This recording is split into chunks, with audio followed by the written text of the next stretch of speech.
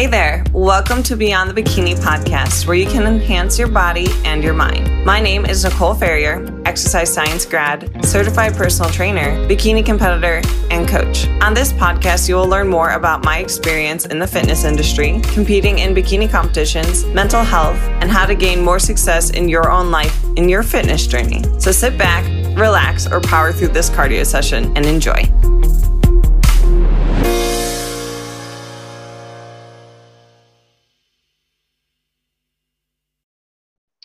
Welcome back, guys, to another episode of Beyond the Bikini Radio, and I'm excited for today's guest. She is brand new to the pod. It is Ash Markham, and now I feel like I said your last name wrong. No, you got it. You did good. Awesome. Well, thank you for hopping on today. Yeah, absolutely. Thank you so much for having me. I'm excited to be here. We have a really nice topic planned. I know this is going to be a really good topic for our female listeners, but why don't you take a moment and introduce yourself to our audience today? Yeah, absolutely. Well, like Nicole said, I am Ash Markham. I am owner of Myo Strength Training. I'm a bodybuilder and functional health coach, and I've been doing this for, almost 6 years now. It doesn't feel that long because I used to be with a coaching company until I branched off on my own, but I've been doing this on my own specifically for 2.5 years. And so I've, always been into health and fitness. Ever since I went off to college, I went to Ohio University, graduated at the top of my class with a bachelor's of science in exercise physiology. But although my main focus in studies was health, nutrition, and wellness, I actually started off morbidly obese. I was over 250 pounds and was always like the fat kid in class, really struggled with my weight, had, kind of like a binge eating disorder type of coping mechanism when I was a small child, which obviously spiraled into obesity into like my later teens and really even mid-teens. And when I got out of a really toxic relationship when I was 16, I felt broken and battered. And I essentially felt like I was nothing because I was told by this person that I was nothing and like no one would ever want me.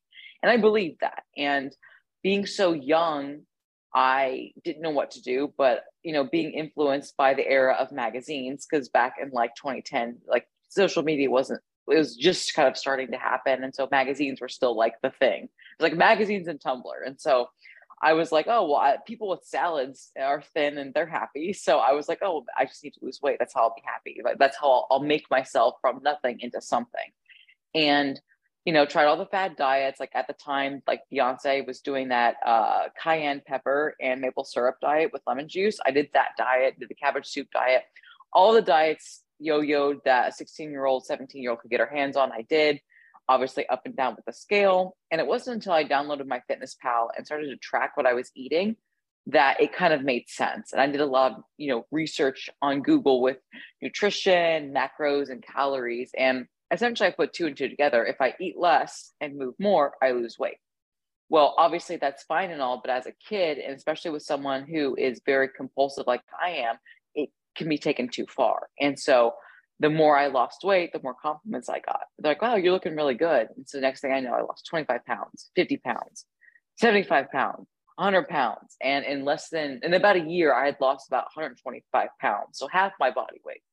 And I was extremely skinny, extremely anorexic. I was exercising twice a day. I was going on hour-long walks on top of going to school, on top of taking care of my mom, who was severely handicapped, part-time jobs. Like, I don't know how I did it, but I did all of these things on top of maintaining a 4.0 GPA.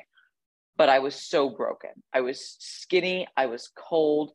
I had to do all this exercise. I wasn't eating anything. And I was miserable, right? I was so miserable. And then that spiraled into a binge eating disorder with a like binge purge subtype. And so I would binge because my body was just so hungry for calories, but then I would feel so guilty for eating like anywhere from 5 to 10,000 calories in a sitting, where I would go exercise for even more hours on end to burn it off.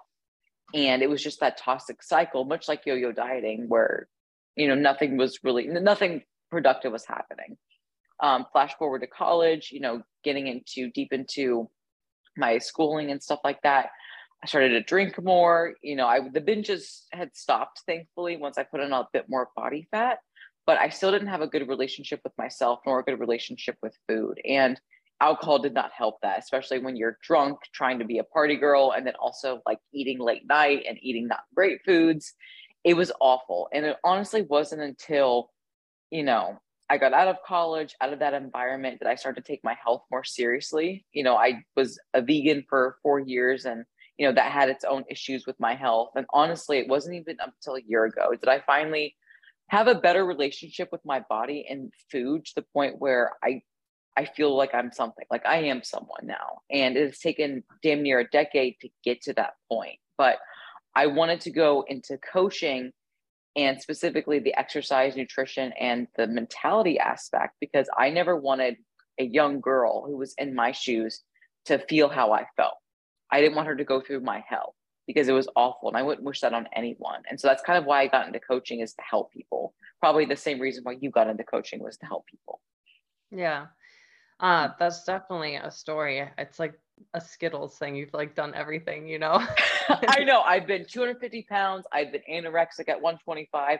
I've done contest prep, and I was even tinier when I did my contest prep. My leanest was 116. So like my body has been every shape and size, you name it. I've probably done it. I've tried it. So I get it. But at the end of the day, like, your body size is not going to what's make you happy. It's how you are thinking about yourself. It's how you're treating yourself. It's how you are creating and manifesting the life that you want to have. Mm-hmm. And I always say, like, here on my like podcast, that we should never be chasing like numbers. We should be chasing like a look, and we should be chasing health, because, Mm-hmm. you know, I still am actively competing. I'm currently in an improvement season, but I can't reiterate enough that like bodybuilding is not the picture of health. And it takes a rare person to be able to like flip a switch of like understanding that too, and understanding having an an end game to it too. Yeah. So, you know, I think we need to be realistic with what our goals are, and trying to find that cheesy word of balance, and whatever that might look like for you. I think that definition has a lot of nuance to it, but it sounds like you've been able to find like that healthy point for yourself now. It's taken years. And I think a lot of people also think that they're going to be able to find this sweet spot for themselves in 6 weeks or 8 weeks, and they're going to be able to undo years and years of poor habits and, you know, relationship with food. But it doesn't work like that. Yeah, absolutely. Yeah. I just want to reiterate that I started when I was 16, and I'm now 26. So a decade. It was a decade in the making. This is not one of those like cheesy before and afters. Like, it's constantly evolving, right? Like, in this industry, especially as coaches, you know, you're showing your clients before and after photos, these transformation photos, and that's absolutely wonderful. But it's not just about the transformation, it's about the journey. And so many people are results focused, myself included, where we're not process oriented. We're not looking at like the day to day. We're looking at like, how quickly can I get from A to Z? And we're missing the entire alphabet. And you can create a lot of wonderful words and sentences and stories from using the entire alphabet. Yeah, definitely. Yeah, I mean, it even makes me reflect on when I started my fitness journey and started competing. I told myself I'm going to be a pro before 25, and I'm now 27, and I'm not a pro. I've got a bunch of little trophies back there. I don't got a pro card, but Same. yeah, and my coach reminded me. He's like, you know what, Nicole, when you do win your pro card, because you're resilient and you won't give up, it is going to be so much more meaningful than the girl that did it in 2 years. And I'm like, yeah, like I will cry, because I know that I poured my heart and soul into a goal. And I think a lot of people are also hesitant to like pour themselves into the process, because they also have this like feeling of, well, what if I fail? Or it's hard to let go of like who you were for like what you will become, as cheesy as that will sound. But you have to be open to trying new things, and you'd be surprised like what could be on the other end of that. No, absolutely. I completely agree. I mean, like you, I've been in my improvement season since 2019, and I have much more growing to do. And I'm excited for that. I'm embracing that, because what the improvement season means is it means you get to improve. You get to put on muscle. You have extra time that you're not like, you know, doing hours of cardio. You're not like, you know, eating bird-sized portions of food to shred down for body fat. You have this excess energy. And so with that extra time and energy that I have, I'm exploring new hobbies. I'm getting back into baking and cooking. I'm starting a garden, and these things are meant to be fun. And I might fail at the garden because I've never done one to the I scale that I'm would. trying it. And I might like literally kill everything, but it's all about the journey. It's not about the end result. If I get one freaking tomato, I don't know if I can cuss, but I'll keep it PG. If I can get one freaking tomato, I'm going to be amped. Even if it tastes like crap, I'm going to be amped because I did that. Yeah. I did that. That's so fun. One reason why I brought you on today, Ash, is to talk about menopause, perimenopause, and aging and fitness, because I think a lot of women can get really disheartened with their progress. And I think a part of it too is because like women were conditioned that we're like old after like 30, and I don't understand. But you're not. So there's so many women that start their fitness journey later in life. Maybe that's in their 40s, 50s, 60s, heck, even in their 70s. I've seen people do it. But one thing that us women will be going through is menopause. So do you want to talk a little bit more about some signs that maybe a woman should be looking out for that she might be approaching it?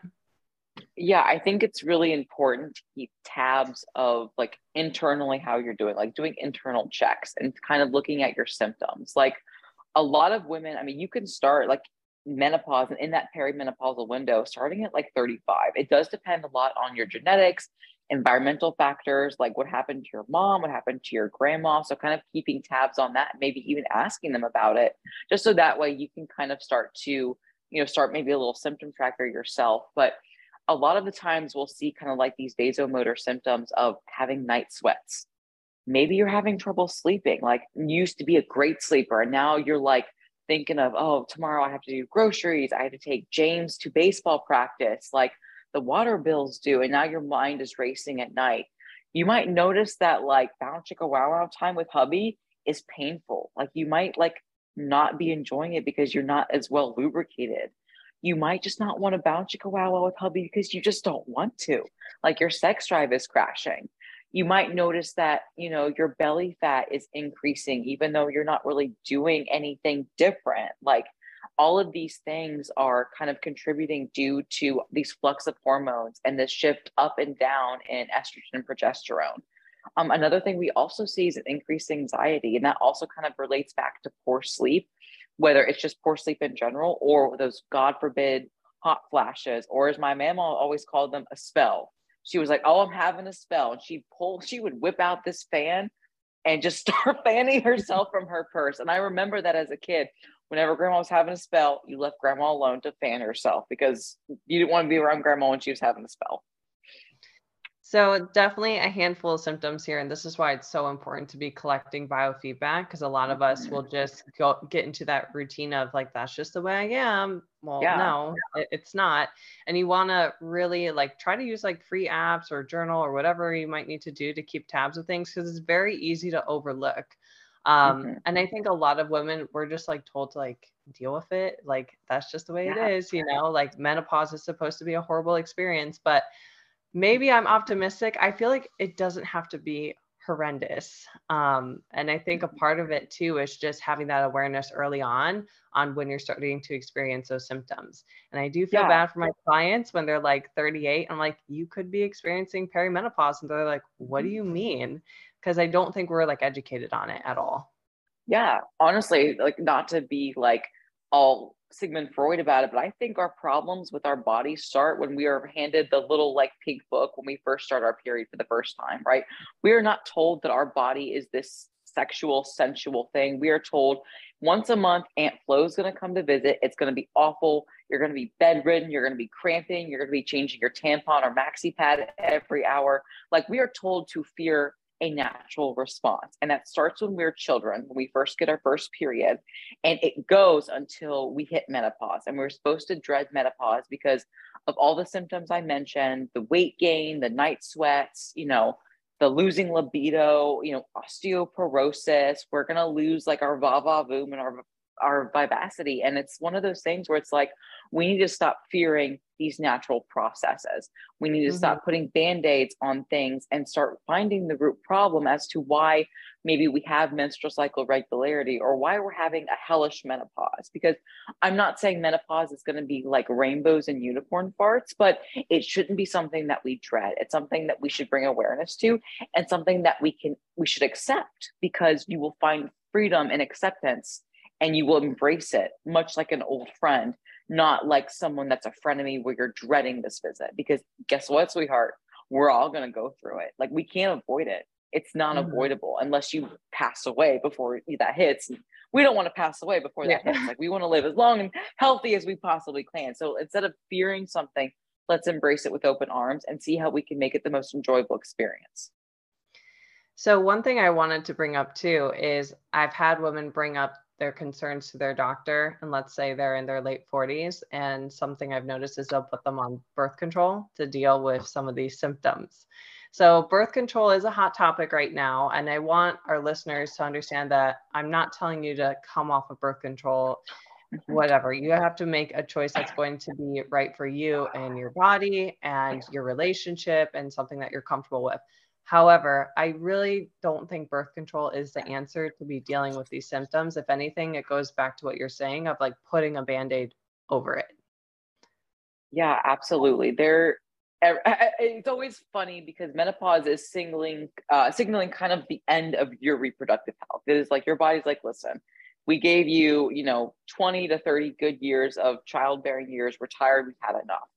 And so when doctors want to correct or suppress these hormones by putting them on birth control, which prevents ovulation and suppresses your natural hormones, it never really makes sense to me. It's like, if we want to play with hormones, rather than putting them on a synthetic estrogen and a synthetic progesterone to mimic your natural hormones, why not maybe consider HRT to make this transition much more applicable, have bioidentical hormones, and to help ease the symptoms? Or if you're not wanting to do HRT, then maybe seeing what diet, lifestyle, and other behavioral issues can we correct just to make this transition as fluid as possible. But rather than being put on, again, fake hormones, what can we do naturally first? Or can we support with HRT? And when I talk about HRT in menopause, women really freak out, right? Because cancer, what about breast cancer? And there was this god-awful study done called the Women's Health Initiative that one was not even studying breast cancer. It was actually studying cardiovascular disease. And they were using, equine estrogen, which is horse estrogen, and a progestin. The same progestin found in most birth controls, which again, progestins are not progesterone, which is your natural, feminine hormone that your body produces. And so, they had these, outcomes where it was showing that it causes cancer, when that couldn't be further from the truth. So maybe HRT is something that you could discuss with your doctor as well to ease the symptoms and to keep your, your juiciness, to keep your femininity, because these hormones that we make are there for a purpose. It's not just childbearing. It's, cardiovascular protective. It's actually protective of breast cancer. It's protective of your brain function. It's protective of all these other things as well, including bone health. And so that's one of those things as well that we want to look into and keep in mind when it comes to the female as she ages. Here on Beyond the Bikini, we talk a lot about training and nutrition. Trust me, it can be challenging to hit your fitness goals on your own. There is so much out there when it comes to working out, hitting your nutrition, and finding the plan that's right for you and your goals. Now, one thing that can make that a lot easier is hiring a coach and getting support towards your goals. I'm happy to say that I do offer online health and fitness coaching. I have plans that vary from support with training and nutrition and just your nutrition, and I even offer challenges throughout the year. If that sounds like something you're interested in, make sure you check out that description box down below. You can also find more details on my coaching services at NicoleFerrierFitness.com or even on Instagram at NicoleFerrierFitness. All right, now back to the episode. When it comes to testosterone, I've noticed that there's different types. We've got pellets, injectable, and lotion. I'm not a huge fan of lotions just because a lot of these women also have kids. And so a lot of times they're holding children and there can be some transfer going on. But what are your thoughts on like the different methods out there for HRT? Yeah. So when we're talking about HRT, let's start first start with estrogen. So estrogen, you can get, an oral, or you can get a vaginal.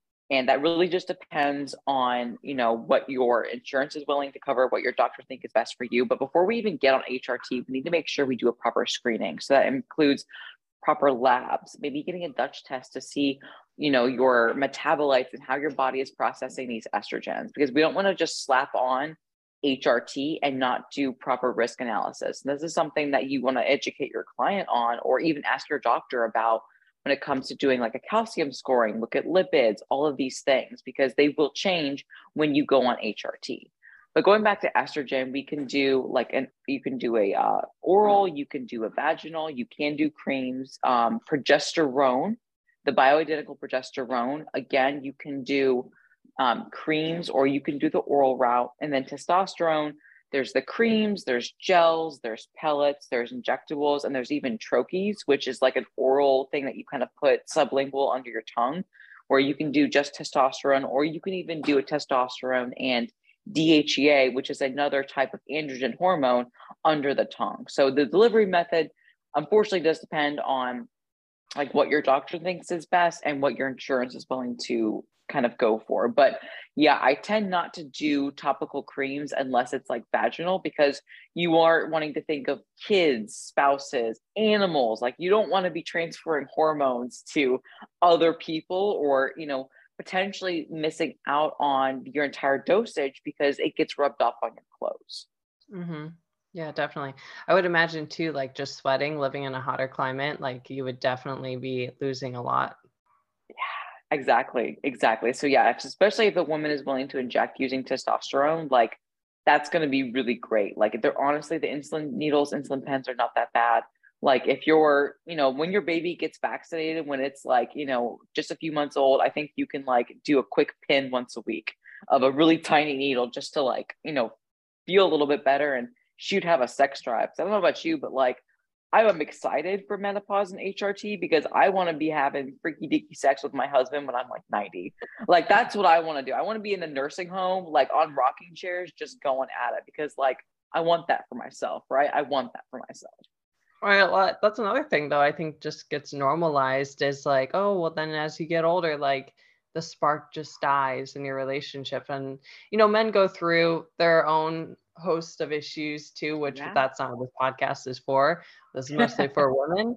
But I feel like that's another thing that we've just accepted, versus like, we have so much resources now and so much that we can do to like be preventative and also help aid and assist our bodies. Like, why not use it? Especially when it's natural, like these are hormones that are naturally found in our body.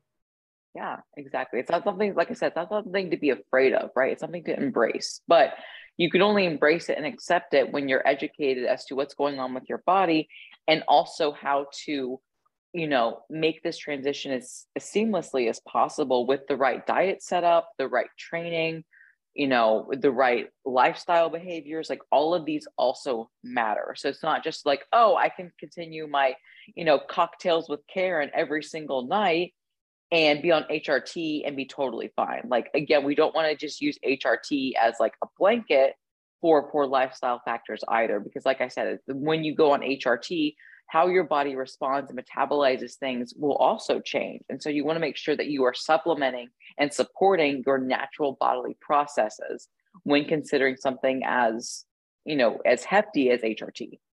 Yeah. And let's go through like some free ways we can help like support our hormonal health, and some things that we should be addressing. I think the number one with aging and osteoporosis, because we don't have a cycle anymore, which that's the one great thing of having a period, which no woman is ever told about, is like, hey, this is going to keep your bones healthy, but we want to be resistance training as we're aging. And you don't have to be training like 5-6 times a week. No, like 3 times a week can be plenty for you, but you need to have resistance. And I do see a lot of like older people only doing like pool-based workouts because it feels good on their joints, but we still, again, need that pooling. Yeah, absolutely. I mean, resistance training is going to be great for preserving, bone mass and preserving muscle density, because everyone is worried about osteoporosis, but no one really thinks about sarcopenia, which is muscle wasting, like losing muscles, losing strength. And a lot of the times when I am setting up maybe an older woman and she's really just concerned about cosmetics, and there's nothing wrong with that. Like, you should feel confident in your skin. So if you want to lose weight, that's totally fine. But I also challenge her to think bigger, right? It's like, okay, well, yes, you want, the tummy fat to be a little bit less. I get you want to be more comfortable in your skin and your clothes, but what do you want the last decade of your life to look like? Like, when you have grandchildren and great grandchildren, do you want to be like hooked up to monitors? Do you want to be on a walker, or do you want to be like on the ground playing Legos with them? Like, what do Mm-hmm. your functionality want to be? And getting them to think of the bigger picture of, oh my gosh, I want to be able to get up out of a chair. I want to be able to go to the bathroom by myself. I want to be able to, put a shirt on by myself. Like, getting them to think long term can be really, really beneficial. So that way they're not just in the pool doing, water aerobics, which is absolutely wonderful, but they're also in the gym, not just using like the colored dumbbells. They're actually getting under a barbell. They're loading their spine. They're willing to deadlift. Like, even if it's not 400 pounds, like, I'm not asking them to join the 1,000-pound club, as cool as that would be. I'm asking them to think long term about their health and about their family, because, their family needs them and they need them to be as healthy as they possibly can be. Yeah. I mean, just the other day, I saw a 96-year-old deadlifting and she just had the barbell and 10-pound plates on. But I was like, wow, like that's awesome to see that versus what I Yeah. used to see. Like when I used to do in-person training years ago, it would really upset me just seeing them only doing cardio, which I'm happy that they're doing anything. Anything is better than nothing. Let's not get it twisted here. But Right. it's like, you don't just have to do cardio. Like, you can lift. There's so many modifications that we can make for you that you can still get stronger. And even just starting with your body weight can be a great start, and then Mhm. start getting more comfortable with the weights. And this is where, if you're older and you are struggling with lifting, hire an in-person trainer, get confident Yeah. in the gym, have that support so you don't get hurt. Absolutely. Or if you are working with an online coach, like, hopefully your coach is asking for training videos, just not Yeah. even necessarily from an intensity standpoint, but just making sure you're lifting safely, right? Like, that's really important. But, not even if your coach isn't asking for training videos, but sending them to them anyway. Like, hey, am I doing this exercise correctly? Because if you look like a darn candy cane doing deadlifts, no, I'm sorry, you're not doing deadlifts correctly. We're losing out on that benefit. And you have a higher percentage chance of getting hurt, which, if you get hurt, especially as you age and don't have that recoverability, that's a whole other can of worms. Hmm. I can just think of some older clients of mine sending their videos, and they always feel so awkward doing it. But I tell them everybody records themselves now. So, like, it's not as weird as it Yeah, was 10 years ago. absolutely. Absolutely. I mean, my mother-in-law actually, and my mother-in-law is a wonderful example of embracing menopause. She did not go on HRT because her doctor would not prescribe her hormones because of the Women's Health Initiative. But this woman, as soon as her sons went off to college, what did she do? She went off to college. She went and got her master's degree at like 55 years old and started a brand new career. And now she is like in her early 60s, thriving. She hired me to help fix her gut and to lose a few pounds, because obviously, she did gain a little bit of weight, as you typically do during menopause. But she's in the gym absolutely crushing it, doing Bulgarian split squats, doing leg press, squats with a barbell. I mean, she embraced menopause. And yeah, she doesn't live the most perfect life. Like, she still does enjoy the occasional gin and tonic, but she has learned to cope and live her life differently to maintain her health, because she wants to be a rocking kick-ass grandma when she's like, as she continues to age, and she wants to be there for her husband, and she wants to still work and climb ladders and decorate Christmas trees. Like, that's what she identified when I asked her that question, and she made it happen. So, like, go to my Mhm. mother-in-law. Like, Barb is amazing. Wait, her name's Barb. Her name is Barb. Yeah. My mom's name's Barb. I love it. That's awesome. Okay, so let's talk about alcohol, because you did bring up the gin and tonic, but I see a lot of overconsumption of alcohol, especially as a coping mechanism, which can be very unhealthy. And I think that there's a lot of justification out there where they're like, I'm just the wine mom, or I can't live my life without my wine. And we need to stop normalizing that and recognize, like, hey, if we're stressed out, we need to find new coping mechanisms that don't involve alcohol. Because when it comes to drinking alcohol, it doesn't do one single positive thing for you. And I think a lot of people can get defensive. And if that's you listening, I'm talking to you. Like, this is something you need to work on. Yeah, it's defensive, and they get defensive because it's the truth and it hurts, right? And we don't like our abnormalities, we don't like our insecurities picked at, right? So if we are using alcohol as a coping mechanism, what you're trying to do is you're avoiding something. Like, and it's an avoidance strategy, much like, you maybe thrill seeking, or you maybe like, or overcompensating, or are trying to avoid something. Like, Shopping. if you're like also like an avid reader, like something good like reading, like, is very, very good for you. But I have some people that all they do is read because they're avoiding the confrontation, the negativity in your life. But alcohol serves no purpose. Like, I'm sorry, there's nothing beneficial. I mean, I'm not sorry. There's nothing beneficial about alcohol. All you are doing is you're compromising your liver health. You're actually increasing your risk of endometrial and breast cancer by drinking alcohol.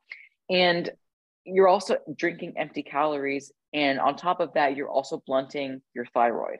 So that alcohol, that glass of wine that you need to have, is the reason why you have a tire around your waist instead of a perky booty. And like, that's hard to accept and swallow, but it's the truth. And no one wants to hear that. Yeah, it's the reason why you're aging faster and your skin doesn't glow. It's the reason why your sleep sucks. It's the reason why I see alcohol starting fights in relationships because people act a little different when they get a little buzzed, and maybe they say things they shouldn't be saying. So it's like, what is this, solving for you? And we're not saying that you have to go cold turkey right away, because anything that is habitual, it's going to be hard to just stop instantly. You have to know yourself and what's going to work for you, but taper off and even replace that one glass of wine with like water. You could even do like a sparkling water, something flavored if you really need that. And that can be a great step in the right direction, because going into the next thing being sleep, I see women at this age also struggle with being in hustle mode. I've got kids, I've got a full-time job, I've got a husband, I got to be here and there. I can't sleep, so I'm going to sleep 4 or 5 hours a night, and that will work for me. Why is that bad? I mean, you repair, you do all of your house cleaning. Like, you think about your body as a house, right? You have to sweep, dust, like vacuum, mop, make sure that things are orderly so there's like no chaos so you can function normally. Your body does all of that rest and repair when you're sleeping, when you're not like running around like a rabid dog trying to like get your life in order. So it's important to make sure that we are sleeping so your body has a chance to catch up, repair, to reset, right? Like, we have this natural circadian rhythm where, we are meant to sleep. So we have that melatonin secretion to have that good, great, restful sleep. And then in the morning, we have our stress hormone get us up out of bed so we can be super mom and do all of the things. But if we're not sleeping enough, our body's not able to clean up after itself. And so not only are you going to have brain fog, not only are your hormones going to become more imbalanced, but you're not going to have the energy, whether it's physical or mental, to keep going. And so now your adrenal glands, the glands that are responsible for your stress response, are now on full alert, on top of already going through menopause, which they're already kind of working double time because your ovaries are not really like producing as much hormones as they were. So now the adrenal glands are starting to pick up the slack. And I don't want to say that they get tired, but they kind of get tired. And so then you get tired, and then you get anxious, and then you feel like you don't have enough energy, and then you start drinking more coffee, and then you get really depressed because you're not really liking how you're feeling, your body's changing. So then you drink alcohol to try to feel better. And it's just this cyclic cycle where you are just like breaking down. And so that's why we have to put like a stop to it and slowly start to peel back the layers of why you're not feeling good. And it starts with sleep. And then it starts with proper nutrition and drinking more water and exercising, not too much and not too little. So that way you have this harmonious symphony play while your body is adjusting to all these hormonal fluctuations.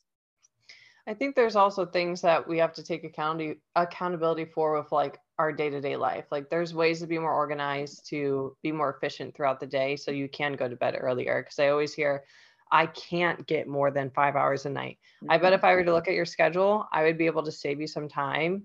Maybe that's even hiring some services to help you out. Instacart, get your groceries delivered. If you can, hire a cleaning service, ask your friend to pick up your kid, so there's ways that you can save time so you can also make your health a priority, because this is crucial. Like we overlook sleep. I think a lot of people, they wear that whole like, oh, I barely sleep. I'm just so busy, busy, busy. It's just words. Like you're not going to feel good. So what's the point of like living that way?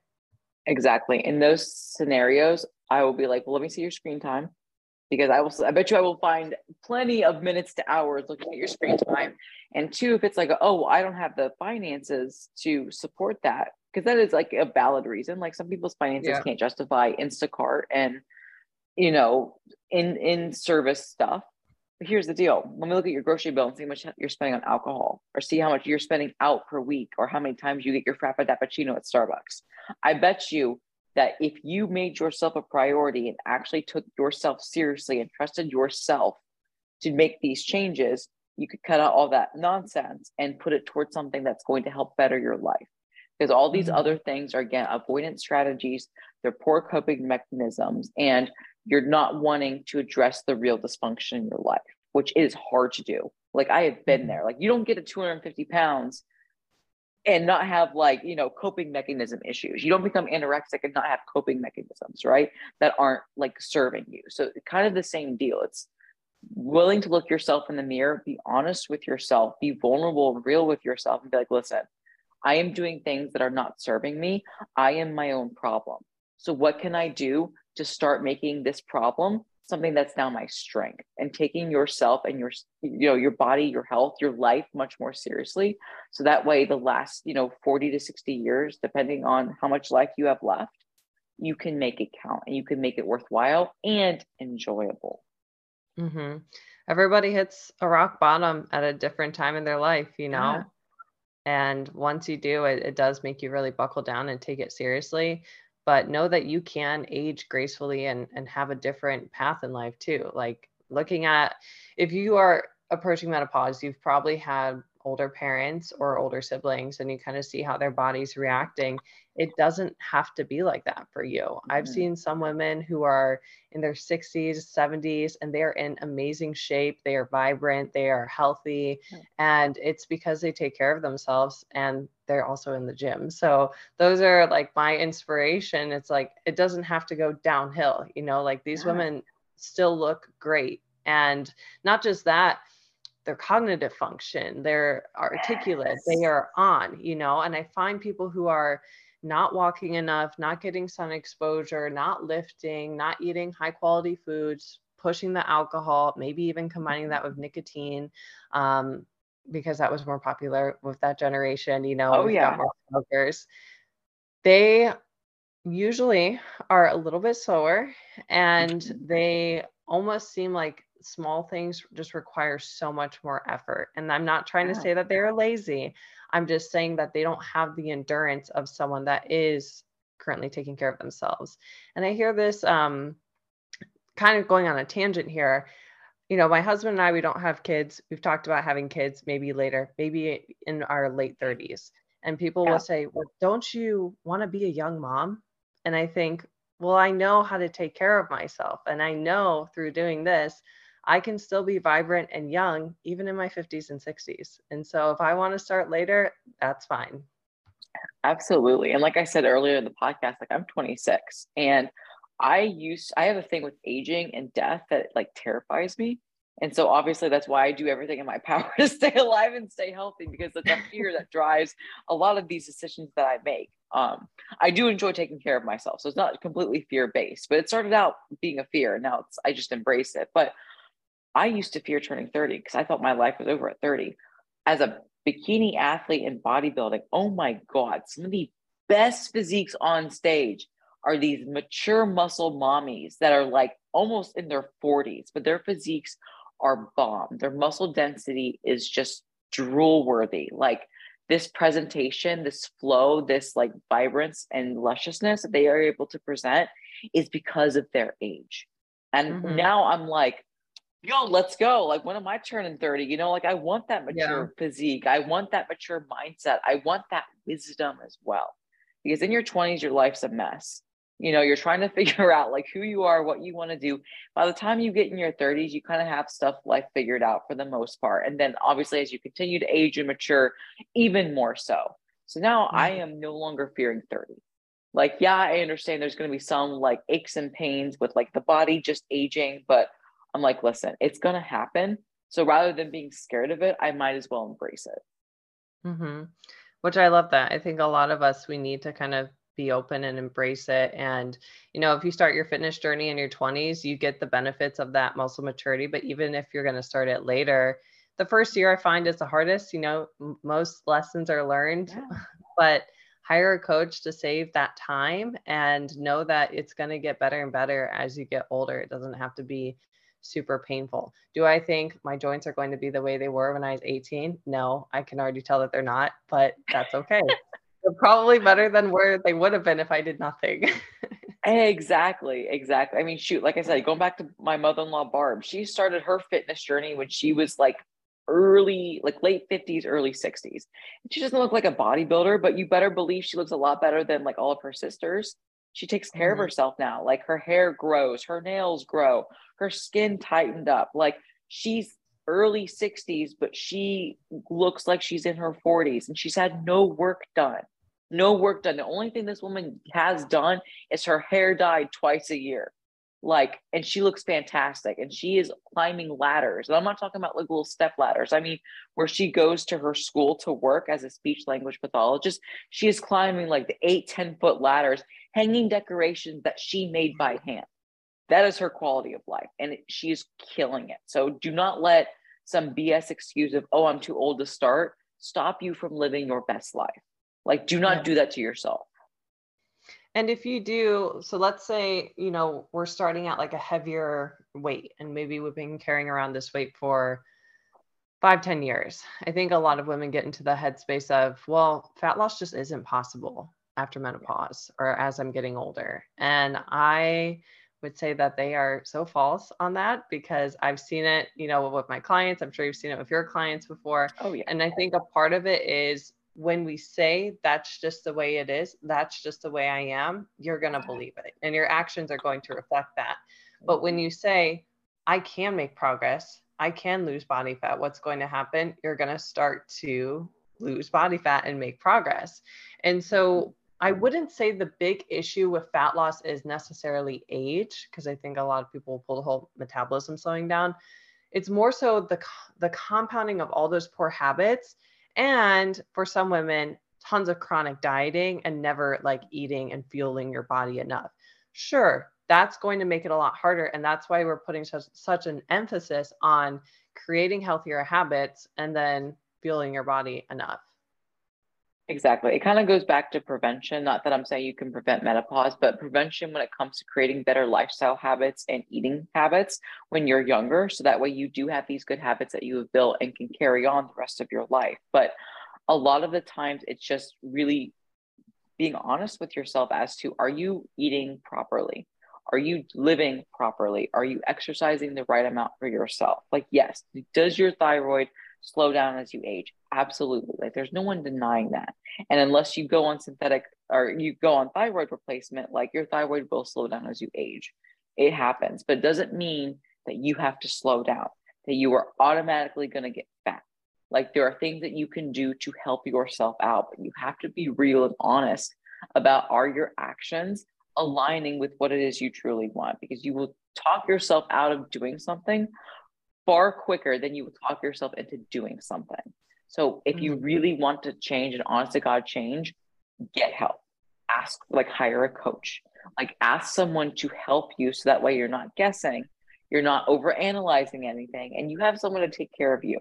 Because when you're going through menopause, you are taking care of your kids, your dog, your husband, maybe your grandkids. Like, you are taking care of so many people. You need someone to take care of you. And there's no shame in that.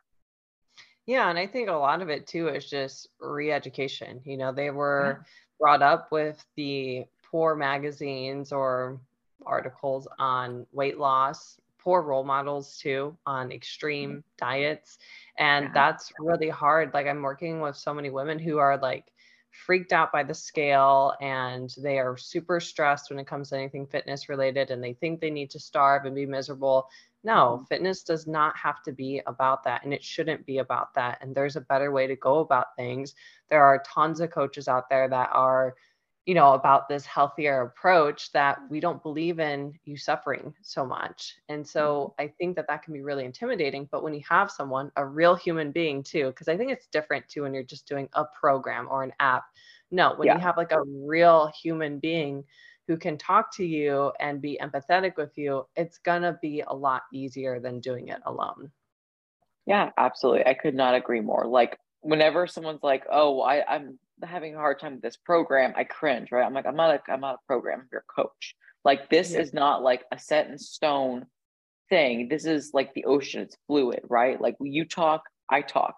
We work together as a team to figure out what's the best solution for you. And I always talk to my clients about suffering because you were always going to suffer in life, right? It's a very negative point of view, but hear me out. You are going to suffer if you do not take care of yourself. You're going to suffer with medical bills, poor health, low energy, low libido, like I said, a tire around your waist. That's a form of suffering. Another form of suffering, which is a more positive form of suffering, is taking care of yourself, going to the gym, like, buying the right fruits and vegetables. Like that has its own suffering and its own cost reward component. It's what are you willing to suffer for? That for me really puts it into perspective for people because at the end of the day, time is going to go by regardless.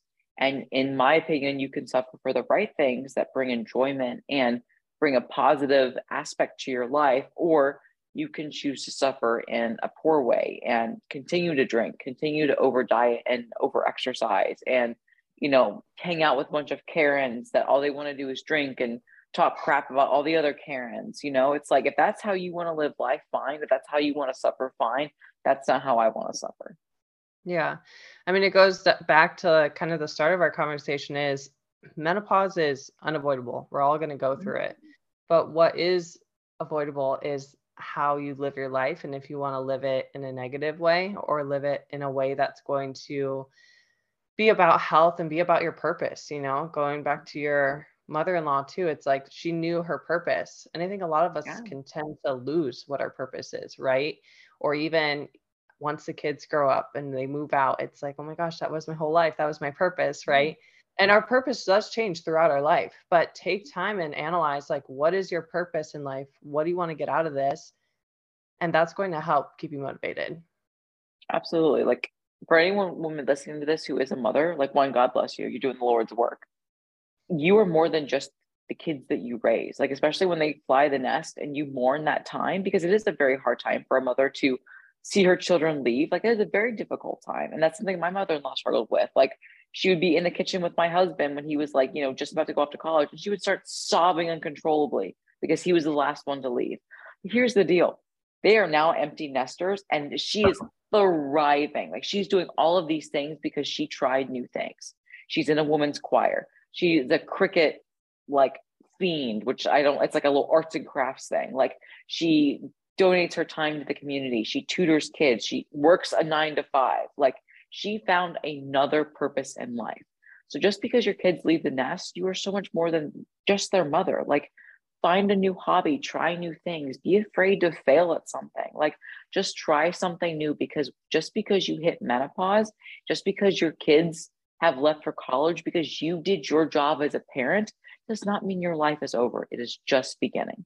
So rather Yeah. than being afraid of this new life that you now have to explore, embrace it with open arms and say, bring it on, because you will thrive with that mentality.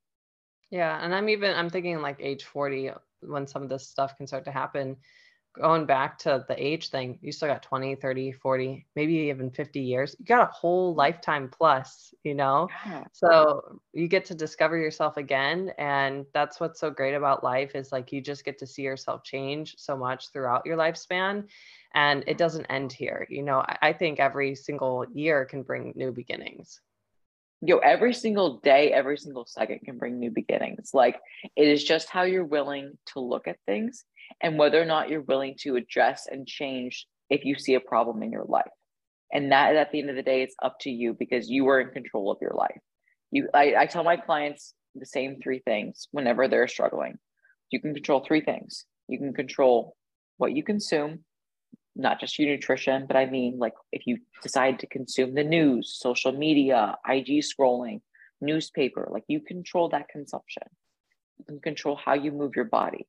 And that includes like, going to the gym, walking around, cardio, who you're seeing, right? Like your environment. You can control where you go, and you also control your attitude and your perception of life. And those three things are a lot. They are very heavy and they carry a lot of weight, which is why you need to be very careful about those things that you can control, because if you don't control them, they will control you. And that's not a life worth living. Yeah, definitely. Well, Ash, where can people find you if they're wanting to get connected?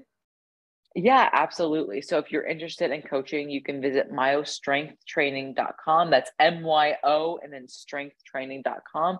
I'm also at the Brunette Bodybuilder on Instagram, but don't tell anyone. This is a Nicole exclusive podcast. I'm not actually a natural brunette. I'm actually blonde. Oh, no. But we don't talk about that. I know we don't talk about that because I have dark features. My mom and dad both have brown hair, brown eyes, and I have blonde hair, blue eyes. And so I'm like, I don't want to think that my mom was like fooling around. Like I got to look like I am their kid. So I did dye my hair brown, but it's a lot more fun being brunette in my opinion. But I'm, yes, at the Brunette Bodybuilder on Instagram. Ashley Markham is my name. I go by Ash, but just say hi. I'm very friendly. I love to educate. I love to talk. So if you just want to talk about baking, gardening, whether or not you think I'm going to kill my garden, let me know and we'll have a great conversation. And for anyone listening today, don't forget to share the podcast. You can always share it on Instagram story. I love seeing that, and tag both Ash and I. And I will see you guys in the next episode. Thanks so much for having me, Nicole.